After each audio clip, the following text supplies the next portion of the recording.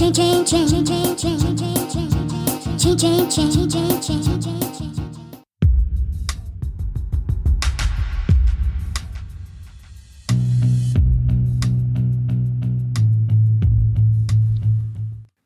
welcome to the Chain Reaction Podcast, all about supply chain advantage. Well, we're back in 22, wishing you all the best for a happy new year. I think it'll be a tough year, but I think if you're prepared, as we always are in supply chains, then we'll get some successes. What'll you do in 22? What are the skills to see you through? People and tech in the main, adding value to your supply chain. Okay, so I have some questions for you. Now, what do you think are going to be the big events in 2022 when it comes to your supply chain? Obviously, one of the best things you could be thinking about is digital transformation, getting the best technology in place for tracking and visibility. Because when disruption happens, that's what you're going to need. Tracking and visibility. Now, many of you will already have systems in place that do that. But there are great systems out there where you can hook up to other organizations. I mean, I made a purchase with one company just before the holiday time this year, and they were able to give me updates by the minute. And they had a hookup with Amazon, and I was able to purchase the goods directly using that system. So that was great.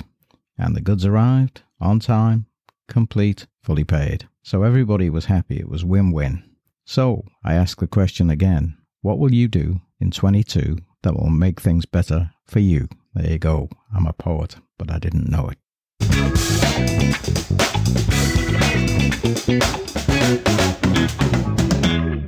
Back in May the 12th, I think it was, I did a full episode on digital transformation and the blockchain. And you might want to go back and take a listen to that because there's probably some relevant conversation about how you can transform your organization to become digital in the new year if you haven't already set a path in that direction.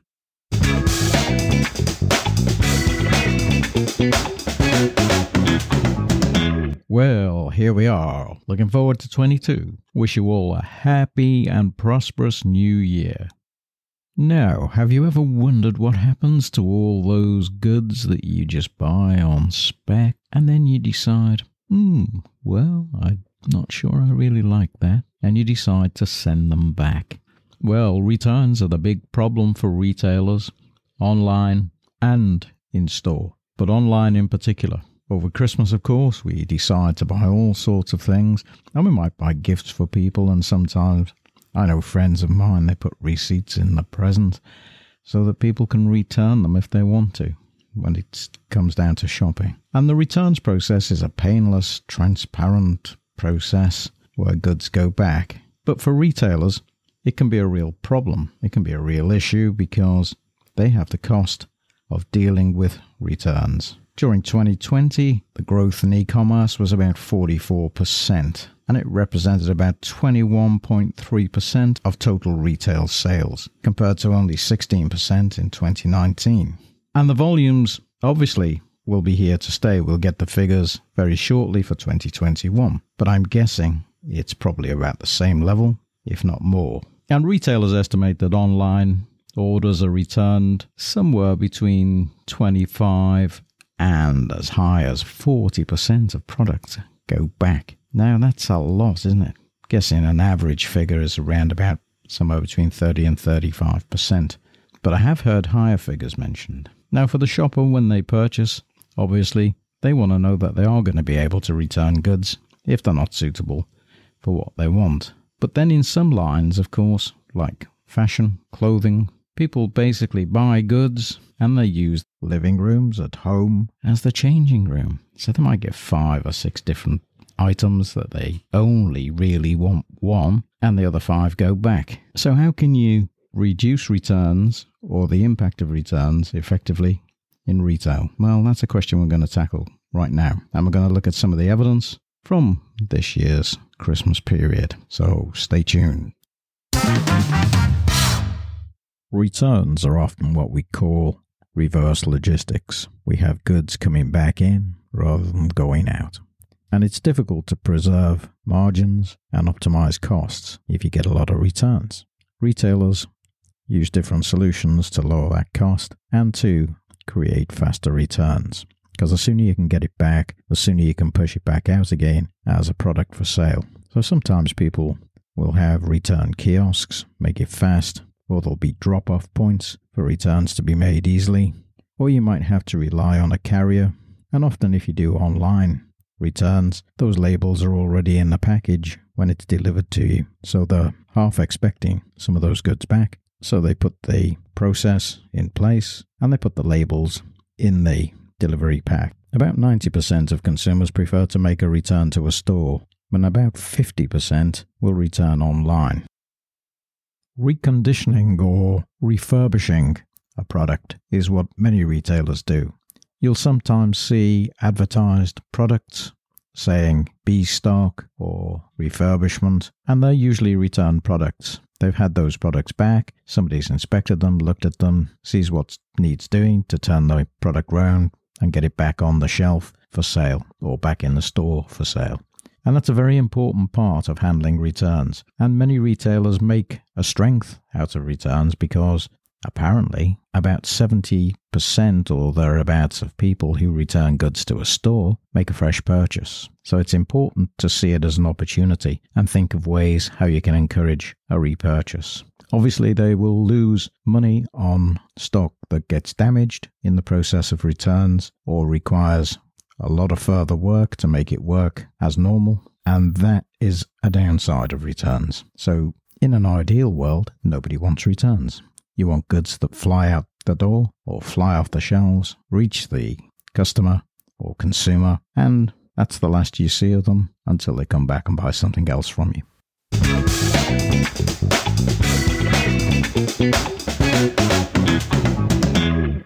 Now, of course, last year we had all the problems with Brexit in the UK as the UK left the European Union officially on the 31st of January.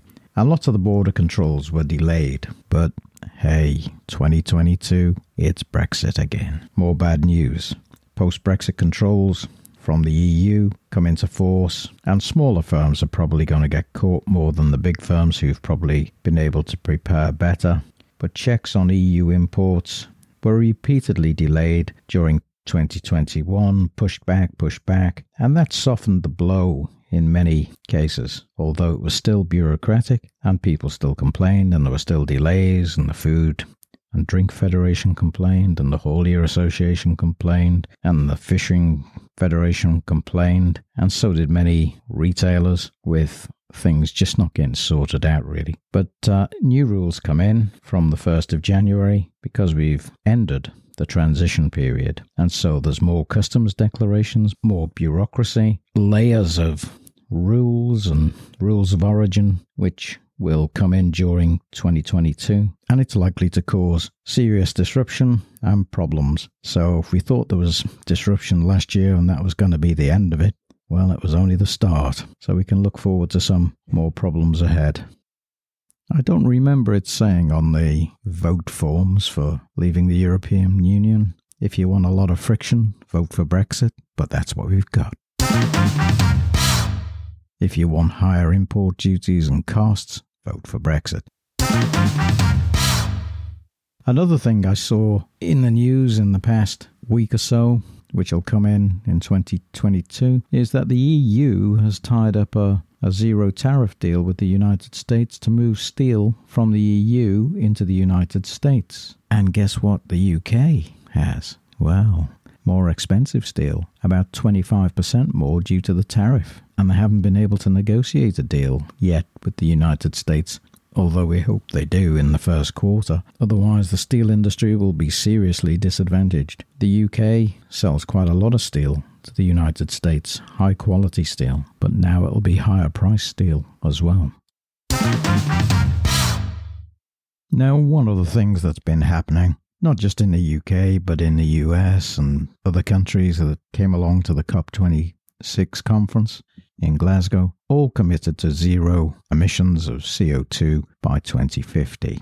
All new road vehicles in the UK are set to be zero emission within the next 2 decades. according to the government website. It comes as electric vehicle charge points are unveiled, but that is a problem because at the moment there just aren't enough of them. But new research has shown that there's a huge growth in the zero-emission vehicles since the start of COP26. Now, how much of that is propaganda speak and how much of it is fact remains to be seen. According to the government website, in the UK, it will become the first country in the world to commit to phasing out new non-zero emission heavy goods vehicles weighing 26 tonnes and under by 2035, and all new HGVs sold in the UK have to be zero emission by 2040. Some new research by Bloomberg New Energy Finance commissioned by the UK COP presidency showed that 31% of the global passenger vehicle market is now covered by vehicle manufacturer commitments to end sales of fossil fuels powered by vehicles, up from a near zero share of the market at the start of 2021. Global sales of zero-emission vehicles have grown dramatically since 2019 from 2.1 million to 5.3 million. And these ZEVs, zero-emission vehicles, are forecast to be 70% of all new car sales in 2040. 19% of 2020 passenger vehicle sales were in countries that now have internal combustion engine phase-out date, up from 5% in 2019. But certainly, it's a good way to go. We do want zero-emission vehicles if we can have them, and it's not too expensive. And I came across something this week that said Tesco, which is one of the UK's largest supermarkets with food and household goods, said that they're introducing electric HGVs from the start of 2022. So that is a good move, and Tesco are to be congratulated on that introduction. So we'll have to see how that trial or that development goes. I hope it goes well.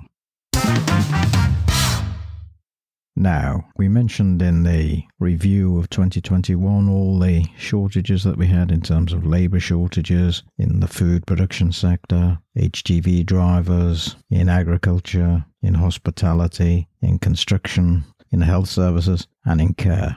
And those shortages are going to prevail through 2022 because the conditions are the same, effectively. If we look at what's happening, we've got Omicron, another variant of COVID, and we've still got Delta around as well.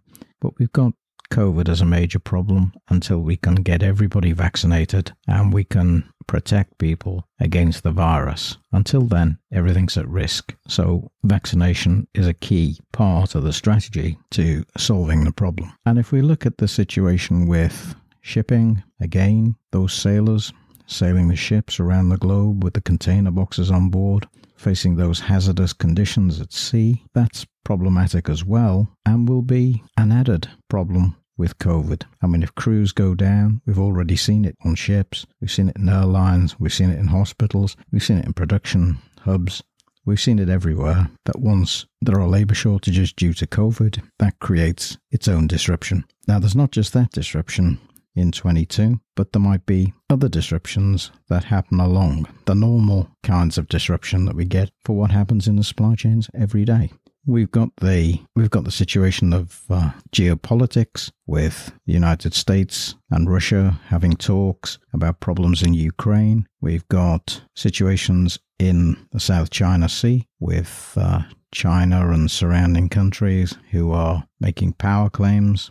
And then we've got climate conditions and climate problems with temperatures over 40 degrees, wildfires, floods. It causes extremes in the weather conditions we experience, which are outside of the normal distribution of weather patterns in the past 100 years. So we need those CO2 emissions down too, and everybody should be working hard in 22 to ensure that that happens. We've got the shortages of container boxes, we've got the shortages in transport availability, partly due to labour, and we've also got rising costs, energy costs going up, inflation going up, factory gate prices going up, and of course taxes will have to go up to pay for the pandemic and for the disruptions.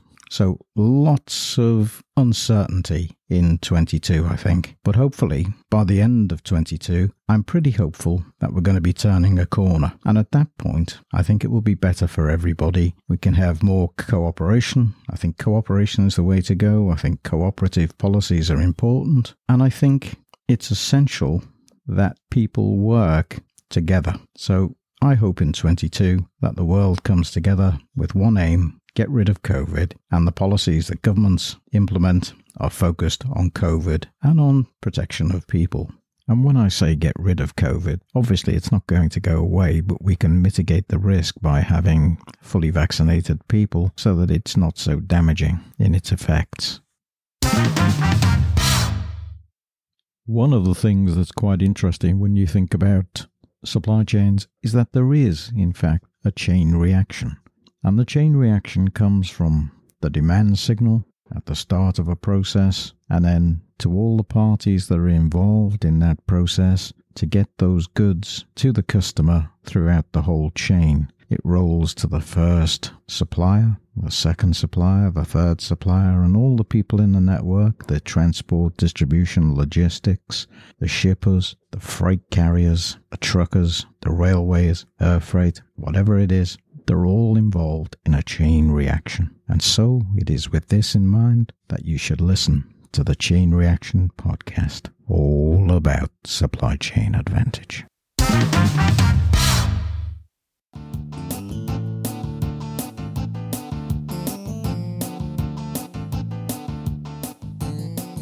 15 years ago, Amazon Prime was introduced, and it was a game changer. It promised the customer delivery overnight. I can remember in some industries back in the 1990s and 1980s, and they were absolutely delighted if they could deliver goods within 3 to 5 days. And that was the fastest window in which they could do so. And that all changed when Amazon Prime was introduced with overnight delivery. Everything working like clockwork to get the customer the goods next day. Now, I experienced such a delivery, not from Amazon, but from another company. I ordered it around 7 p.m. and the goods were delivered to me at 11 a.m. the following day. So it's lifted everybody's standards in supply chain delivery processes, and of course the digital age has helped to do that more effectively.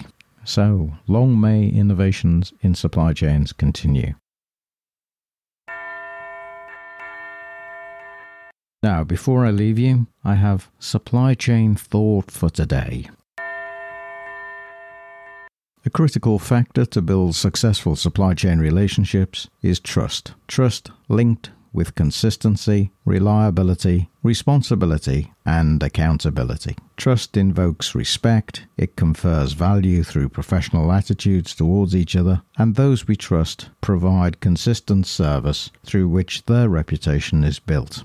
Trusted partners are reliable partners. They display responsibility in all dealings. In such relationships, parties are accountable to each other. Ethical practices and behaviors are at the center of what they do. Diversity, inclusion, and fairness is expected. When we build relationships with partners we trust, we are co-creating supply chains where we can concentrate efforts on service and service delivery systems. Service to each other and service exchange becomes central. In such supply chain relationships, we work towards a common purpose, which is to put the customer at the center of everything we do. Getting this right ensures we exist into the future by adding value in the present.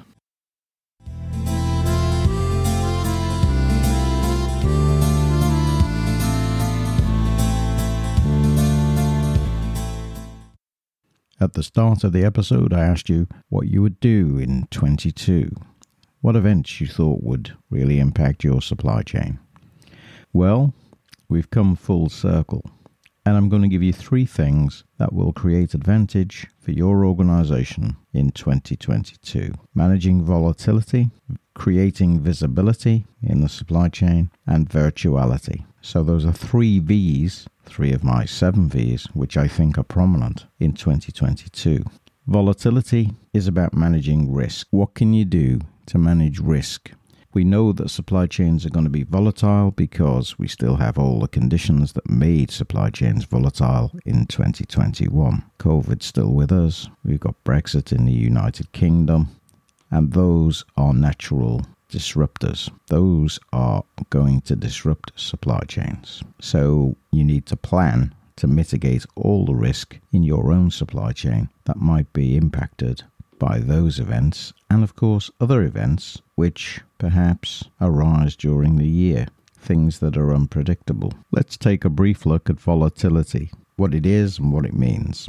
Well, I expect by now you'll know what volatility is. It's an unplanned variation that happens in the supply chain that disrupts the flow, and supply and demand become out of balance. And so when your supply chain is impacted by volatility, it creates risk. There's an element of risk. And so you need strategies that will help you manage the risk from volatility. So the normal sort of things that organizations do, they talk about creating resilient supply chains in the face of volatility. And that means holding more inventory as a buffer. It means looking at cycle times and trying to reduce the impact of cycle times so that you manage those cycle times effectively. And of course, building partnerships and collaborations that are going to withstand any test of volatility. So those are three important things. And the other thing that people do in the face of volatility is they invest in digital systems. But I'll come to that in a second or two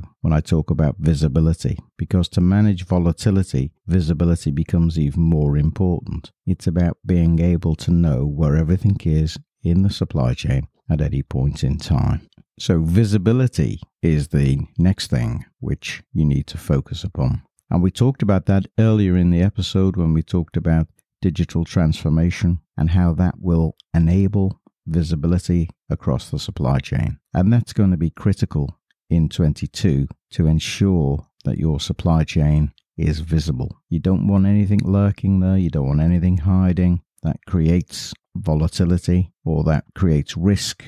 Anything you can't see could be a danger. So visibility is important, and the only way to create visibility is to ensure that everybody in the supply chains that you manage has access to data. And access to data in the modern age means having digital systems that give you the access to that data. So that's employing cloud technologies, blockchain technologies, all the infrastructure that you can pull in to manage your supply chain using cloud systems and employing and leveraging systems that other people have created. Doesn't mean necessarily investing from scratch, but there are plenty of providers out there who are able to support digital systems that will give visibility and at a reasonable investment. And the final thing for 22 is virtuality. But I've probably said quite a bit about virtuality in the other two V's, looking at volatility and looking at visibility.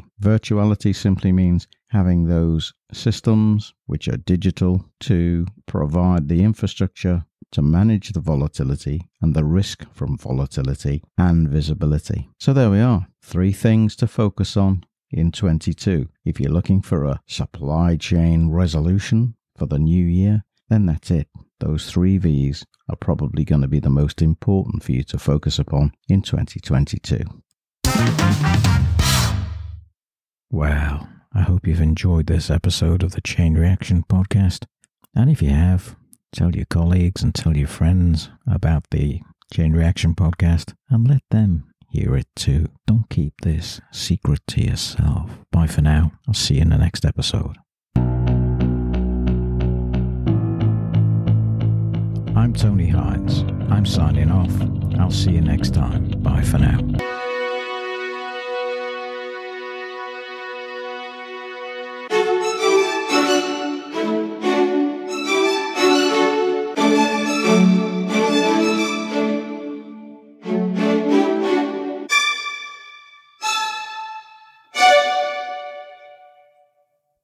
You've been listening to the Chain Reaction Podcast, written, presented, and produced by Tony Hines.